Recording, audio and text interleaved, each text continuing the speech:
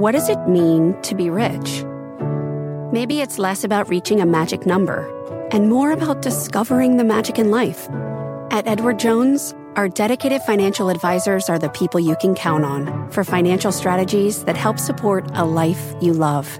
Because the key to being rich is knowing what counts. Learn more about our comprehensive approach to planning at edwardjones.com/findyourrich. Edward Jones, member SIPC. I'm Melissa Lee, and this is Fast Money. Tonight's trader lineup: Brian Kelly, Steve Grasso, Pete Najarian, and Bono and Ison. Tonight on Fast, Buffett's bet on bullion. Berkshire Hathaway revealing a new stake in, get this, a gold miner. You heard right. We're bringing that name straight ahead. Plus a streaming smackdown, iQIYI, the Netflix of China, as some call it. Tumbling as the SEC formally looks into fraud allegations. The man who triggered the investigation will join us exclusively. And later, a betting buzzkill, DraftKings dealing a losing hand today on weak earnings. We'll find out if any of our traders are taking a gamble on this name. But we start off with the one chart in the market that seems to be getting no attention, and maybe it should. Check out the XRT, the retail ETF. It is up 12% this year, far outpacing the S&P 500. The XRT taking another leg higher today on the back of a strong retail sales report. So is this retail recovery for real? And if so, how are you playing it? Brian Kelly, kick us off. Well, so listen, I think there's a couple different things. Yes, there is a retail resurgence, let's call it. I think a lot of it had to do with the stimulus, but a lot of it had to do with kind of a change in the way people are working. So take a look at the XRT, this ETF. The top 5 to 10 holdings are heavy e-commerce, Overstock, Etsy, Wayfair, companies like that. So if you're working from home, you need to buy some new things, and it's all e-commerce. We've seen that trend. Look at the truckers. Those things have been on fire. So I think, be careful what you're talking about and extrapolating this to mall-based retailers. So I think mall-based retailers, as we've seen, they're going out of business. But, this is the new wave of commerce. It's e-commerce. I do think that continues. The caveat is, if we don't get stimulus and people don't have that $600 check, do we get a little bit of a stalling in this? Do we get a stalling even when it comes to names like a Walmart or a Target, Bonawyn? I mean, they are pretty much at all-time highs at this point, and maybe they're not as exposed to the need for a stimulus check in order to keep spending there, since they deal with more like staples, groceries, and things like that. BK points out some good points. But yes, I do think Target and Walmart, I think they're a bit insulated. Really, if you break down some of their revenues, right? If you take Walmart, for example, I think between 50 and 60% of their revs are coming from grocery or grocery-like items. I mean, so that's pretty high up in terms of, looking at a list of necessity items. But yeah, I mean, to your point, I mean, there's this tug of war kind of going on in terms of what stimulus is going to look like, unemployment, and the benefits thereof. And if we don't get that right, if that ship doesn't get righted, I think some of the names in this XRT, not the non-e-commerce names, are going to feel the pain. Yeah. Steve Grasso, where would you, BK mentioned a host of interesting names, including Etsy. I mean, that's probably where you get your handcrafted cheeses and your homemade face masks. But I'm not sure what you believe in when it comes to sort of this retail rally and what it is lifting. So I would have went the same direction that BK went with. Now, Overstocked is the number one holding in the XRT. And granted, it's only 5% of the holding, but it's up over 1,200% year to date. And when you look at Etsy, it's up 190%. When you look at Wayfair, it's up 200%. That's all outsized. So where would I go? You have to go with the Amazons. You have to go. I wouldn't be a buyer of any of these things that are up over 100%, but you have to be a buyer of e-commerce. Walmart, where have they worked on for the last couple of years? It's their e-commerce. It's their digital platform. But they're still stuck in a brick-and-mortar valuation. So you have to expose yourself to the growth of the e-commerce, but the brand and the substantive nature that Walmart has and a Target has. But as far as the retail community or the sector exists, it depends on those checks. 55%, as Bonawyn said, in Walmart comes from groceries. You need those checks for groceries. Those are items that you can't do without. So if those checks get held up, which they're not, it's an executive order, Trump has them coming out. I think retail should be okay. Well, the risk is that when Congress eventually someday, in the future, gets something done, hopefully, fingers crossed, that those checks will actually be smaller than the $600 additional in benefits that people have been getting, Pete. And so would we feel that in that retail trade? Yeah, I think, Mel, I think a lot of great points being brought up, and I think a lot of it has to do with e-commerce, and it all has to do with, obviously, the stimulus checks, and that's going to be a big part of this whole thing. But I think the reality is e-commerce, those who've got it, those who actually put down the money to create something that was so big and they understood what the potential was going forward, they're going to reap the benefits of this whole thing. Obviously, Walmart, I mean, especially when you look at the revenues from a Walmart, you look at it from a Target, you look at the digital platform at Target and the growth that they've had on that. It's just amazing. And I think that can continue. What I'd like to see more of, and I think we will see more of, and I guess this next week we're going to find out, but have folks that have gone to these stores, are they starting to, as we've opened up a little bit more, are they going to be starting to spend money in different places? Because groceries, fine, except for the fact that there's no margin there. Absolutely Zippo practically. So that's the one thing that I think that Walmart, that's why I think it's the Achilles heel is that they have so much of their percentage is on groceries. Yes, it's something that's absolutely essential, but part of the problem is there's no margin there. And that's why I prefer like a Target over that. And maybe even going to some of the big box stores, and it fits back into Walmart now, but a Sam's Club or Costco. I think those are the opportunities that are out there because folks are going out, they are spending, they're going for some of the essentials, but when they start to stretch that out a little bit more, the margin side of the store is much bigger than everything that's grocery related. Well, looking out to next week, there's a big slate of retail earnings on deck, so break out your credit card because it is time to play a game of Shop It or Drop It! That's right, it is America's favorite game. On the days we're not playing Trade It or Fade It. No offense, Mall Madness. All right, let's kick things off with Walmart, the nation's biggest retailer, reports on Tuesday. So, Bonawyn, we'll kick it off with you. You shopping it or dropping it? I'm shopping it. Although all of these retailers, I insist on getting coupons to buy anything there. But yes, Walmart, listen, we talked about margins. We talked about revenue mix. They've retained pretty strong gross margins. You see revenue climbing. Free cash flow is strong, manageable debt load. I mean, this is a bellwether company. I'm definitely shopping it. Put it in the cart. All right. Next up, TJ Maxx. So we'll go to Brian Kelly for that. Shopping it or dropping it? Oh, you know what? I'm shopping this one. And I think, as I talked about the kind of the mall-based retailers having trouble, who's going to benefit from that? Yeah, whatever the graphic is, put that up there. So, TJ Maxx is going to get that kind of those extra items, and they're going to benefit. They've been crushing it anyways over the last several years. So, I'm definitely a shopper in this one. And while we're on it, you had mentioned Etsy, and I would be remiss if I didn't thank Grasso for the crocheted apron he got me for my birthday. Thank you, Steve. You're quite welcome. You're quite welcome, my friend. Real practical. All of you guys actually like TJ Maxx, except for Bonawyn. Why not, Bonawyn?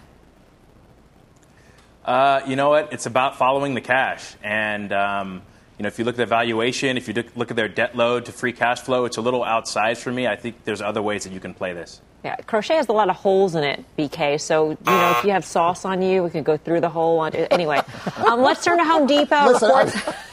Reports on Tuesday. Pete, shop it or drop it? I'm going to be shopping this one, Mel. I love just about everything about them. The only thing that's starting to get a bit stretched right now for me would be the PE level, which is up closer to the upper 20s, and they normally are in the lower 20s. So that part of it's a little bit concerning. But the e-commerce is great. They obviously have earnings growth. They've had revenue growth. This is a company that has incredible cash flows. They got a dividend yield of about 2%. I like just about everything about Home Depot. And we all know people are staying at home. They're going to Home Depot for all of their appliances or any other kind of things that they're looking for. Shop it. Yeah, you know what? I'm a shopper of it, too. I like what Pete's done with his yard. I've been following him on Twitter. The amount of mulch that he's put down is unbelievable. And I think everybody else out there is doing that. You're at home. You want it to look better. I say you shop it. All right. Finally, we round out the week with Foot Locker earnings on Friday. The stock is down more than 26% this year. So, Steve, shop it or drop it? I'm going to drop this one. Gross margins are under pressure. due to just a mixed shift on how they're selling goods these days. Plus, you don't know if we're going back to school, what sports are going to look like. So I would definitely be a dropper of a Foot Locker at this point. Well, the one thing I do like about it, though, Steve-O, is the cost management that they've done. And they seem to be somebody that's coming out of this thing as they've opened up. They're seeing a lot more traffic. And because of that, I think it is actually something we can shop. And the reason I say that is this is a $40 stock that until the pandemic was consistently a $40 stock that's still trading into the 20s. So I think there's some upside there with anything positive, with any more stimulus. I think people are going to go spending once again at Foot Locker. All right. Well, we got a number of notable 13F filings released after the bell today. Dom Chu's been rounding them up. Let's go to him to tell us who's buying what. Dom. All right, so we've got a fun group here of holdings, and we can't go through every single one of them, but there are some notable ones that we want to kind of go through. First of all, we're going to start off with a thematic trade out of David Tepper's Appaloosa Management. In here, what you're seeing right now are the after-hours action in MasterCard, Visa, PayPal, and Square. And the reason why is because Appaloosa, David Tepper's shop, has taken new positions as of June 30th in those payment technology type companies. So an interesting theme developing there if you want to look at it in that way. Also, checking out what's happening here with regard to overall the Berkshire Hathaway 13F, a very fascinating one here because he has reduced stakes in a large way across the main bank holdings in the portfolio. Wells Fargo, a 27% reduction. JP Morgan cut by 62%. PNC Financial, a 42% reduction, and a 9% reduction in shares of BNY Mellon. By the way, they got completely out of their Goldman Sachs shares as well. One of the other interesting points here is Occidental Petroleum. They had some common equity shares, part of which was a dividend payment from earlier this year from their preferred shares in Occidental. Remember, they loaned them, Berkshire Hathaway, $10 billion to finance their acquisition, help finance their acquisition. Occidentals of Anadarko Petroleum. They are not completely out of their stake in common shares of Occidental, so maybe some oil commentary there. And then one interesting look here, Melissa, gang. It's a new position for Berkshire Hathaway in Barrick Gold as of June 30th of this year. You can see those shares up about 7% in the aftermarket session. Still, materials, one of the best performing sectors over the last couple of months. Gold miners are part of that story. Rising gold prices to records, of course, Melissa. Behind that, Barrick Gold, a big story there. Back over to you. Yeah, thanks a lot, Dom Chu. And, of course, the caveat to all these 13F filings is they are as of the end of the second quarter. I don't know who's got the dog, probably BK. As of the end of the second quarter, positions could have changed since then. For instance, Berkshire Hathaway has been an acquirer of Bank of America very recently, at the beginning of this month, actually. So part of that selling of financial stakes could be just sort of portfolio rebalancing here. Brian Kelly, the gold miner in Berkshire Hathaway, that really caught my eye. That, to me, is the biggest news. And you heard my dogs barking. They thought it was a huge news as well. But listen, this is Warren Buffett, the Oracle of Omaha, ostensibly the best investor of all time that has consistently, for the last decade, probably longer, said gold is magical metal. You'll do better off buying American companies. And here he is selling banks, American companies, and buying, albeit into a company, but buying into gold. So to me, the signal for this is that, he's talking about a longer-term view. If you're following him, you're saying, hey, wait a second, Warren Buffett, the Oracle of Omaha, we trot out there every year to hear what he has to say. He's saying things might not be that great in the future, and gold is the place to be. To me, it's a shocking move. He's usually so constructive on the markets long term. Of course, he is a long-term investor, Bonawyn. So should we really take it as a signal that he is forecasting, tough times ahead by buying into a gold miner? The fact that he does have a long-term stance and he is still investing in gold speaks volumes in my point of view. I am certainly following the yellow brick road to Omaha. You know how I feel about gold. Listen, we're talking about inflationary pressures. We've talked ad nauseum about the effects on the dollar currency, and really like what the effects of the current fiscal stimulus is going to have on the back end. And I think, sometimes it's simpler than we try to make it.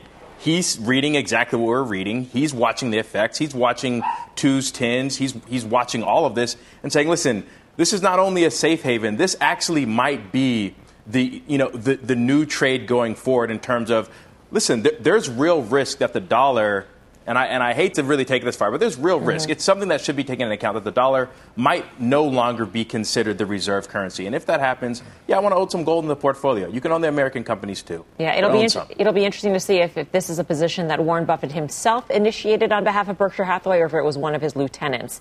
And that we might find out in the future. Coming up next, Chinese streaming giant iQIYI taking a tumble today as the SEC launches a fraud investigation. We'll talk to the man who sparked the probe.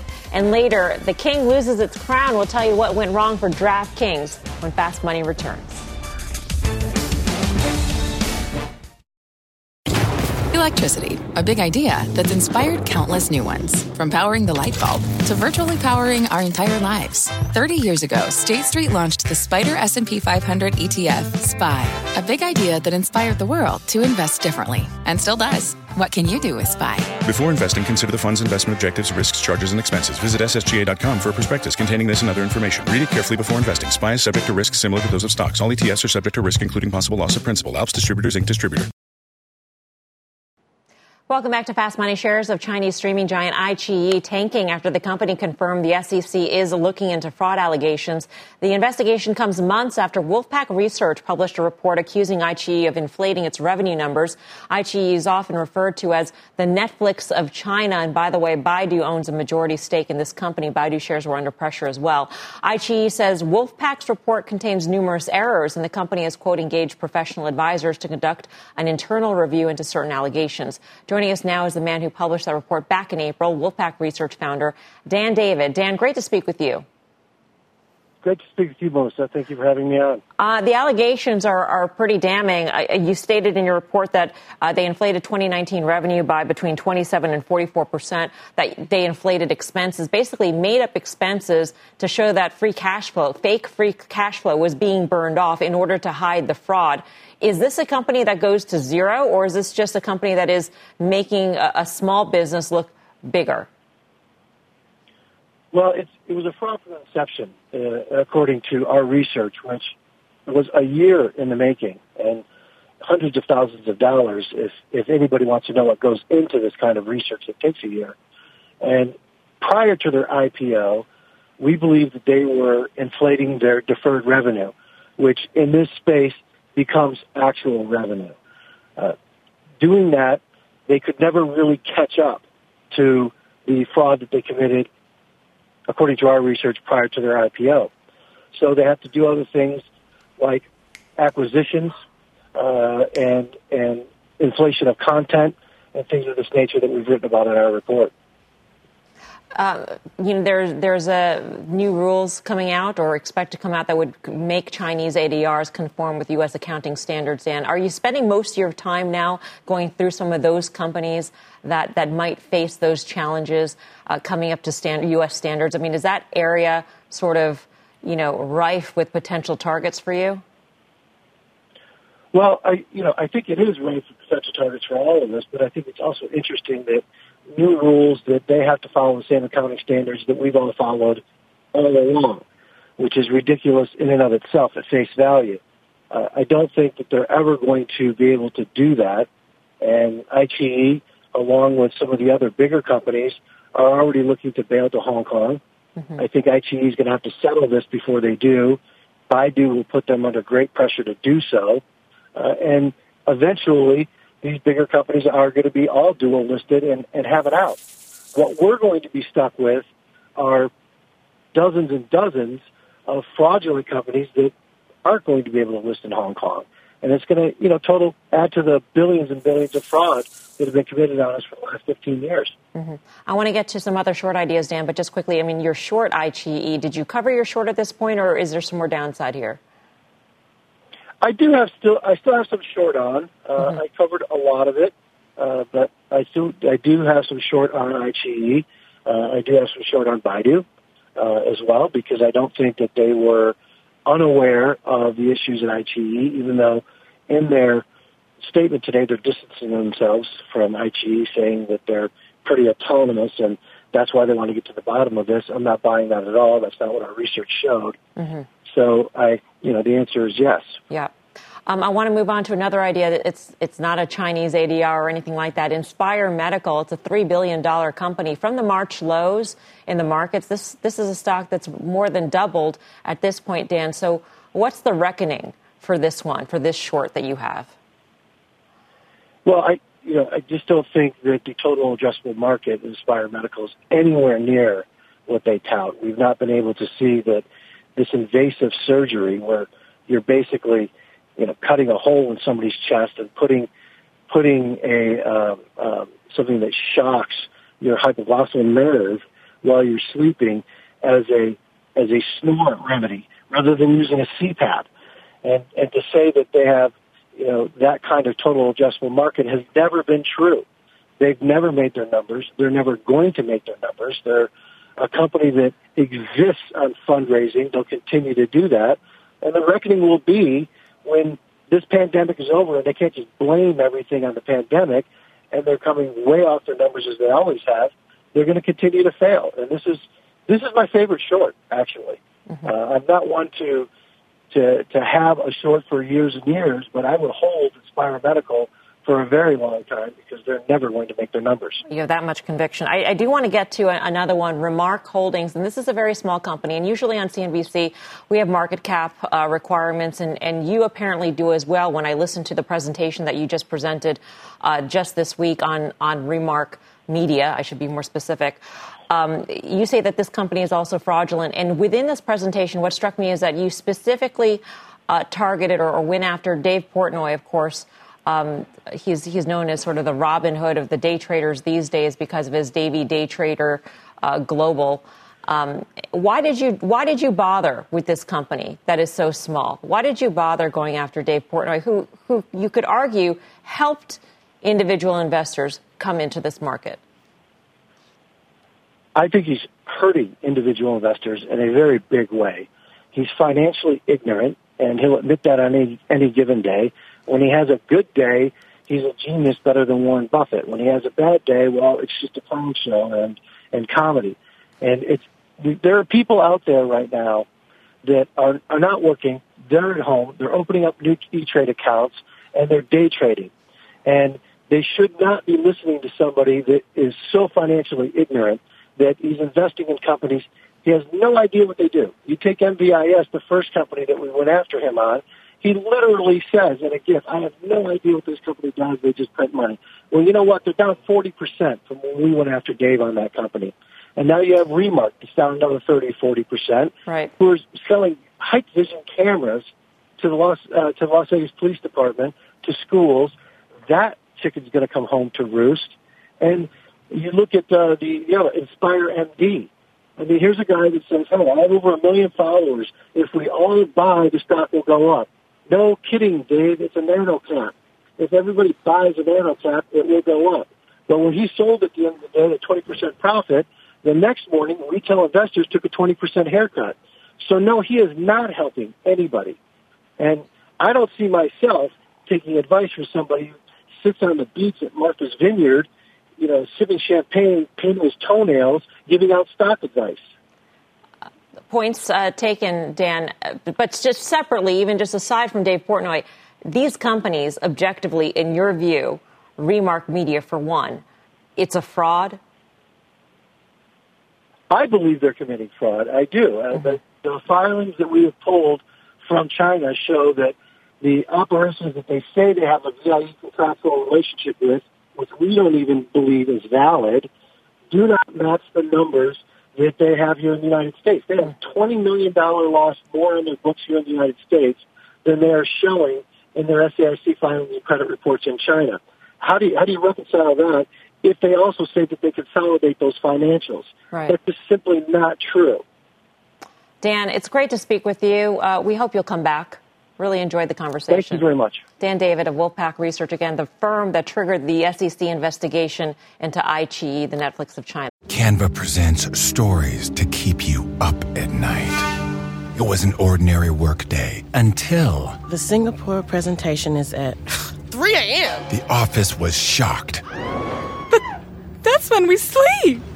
Maya made it less scary with Canva.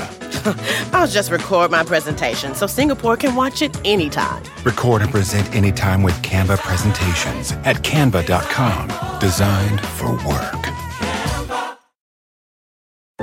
What's on the horizon for financial markets? At PGIM, it's a question that over 1,400 investment professionals relentlessly research in pursuit of your long-term goals. Specialized across asset classes, but united in collaboration, our teams provide global and local expertise. Our investments shape tomorrow, today. Pursue your tomorrow with PGIM, a leading global asset manager. Time for the final trade. Let's go around the horn. Brian Kelly. You know what? I think you stick with the Oracle of Omaha. I rarely agree with them, but you buy Newmont Mining, gold sector. Steve Grasso. URI, United Rentals. We have absolutely no vision to what the future is going to look like. You want to be renting equipment, not purchasing it. URI. Bono and Eisen. I like their innovation. I also like their gross margin. Essential business. Walmart.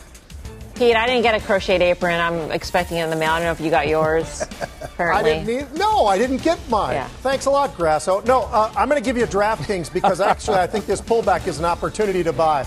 All right.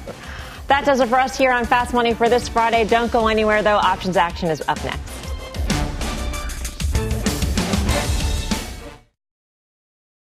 This podcast is supported by FedEx. Dear small and medium businesses, no one wants happy customers more than you do. So you need a business partner just like you.